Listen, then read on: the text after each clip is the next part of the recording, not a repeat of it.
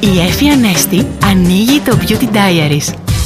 Φάνταστη φίλη μου, άκουσα χθες σε μια παρέα ότι η ομορφιά είναι φτιαγμένη από παράξενα υλικά. Εγωκεντρισμό, αλαζονία, δύναμη, τόλμη και αυτοσαρκασμό. Δεν ξέρω τι από όλα αυτά περιέχονται σε αυτή, αλλά ξέρω σίγουρα ότι σήμερα η ομορφιά έχει τεράστιο ενδιαφέρον. Είναι ικανή να προκαλέσει ενθουσιασμό και να χαρίσει λάμψη και να δώσει χρώμα σε μια ξεθοριασμένη εικόνα. Και η ομορφιά είναι επίσης μεταδοτική και έχει πλάκα και έχει και την αποδοχή του φίλου σου. Γι' αυτό και εσύ χρειάζεται να την αναδείξεις με ό,τι θέλεις. Με λίγη μάσκαρα, λίγο κραγιόν, λίγο ρούζ, λίγο make-up, λίγο άρωμα ή και μόνο με λίγο ενυδατική κρέμα. Η ομορφιά σου είναι μοναδική. Κοίτα να την προσέχεις. Τα φιλιά μου!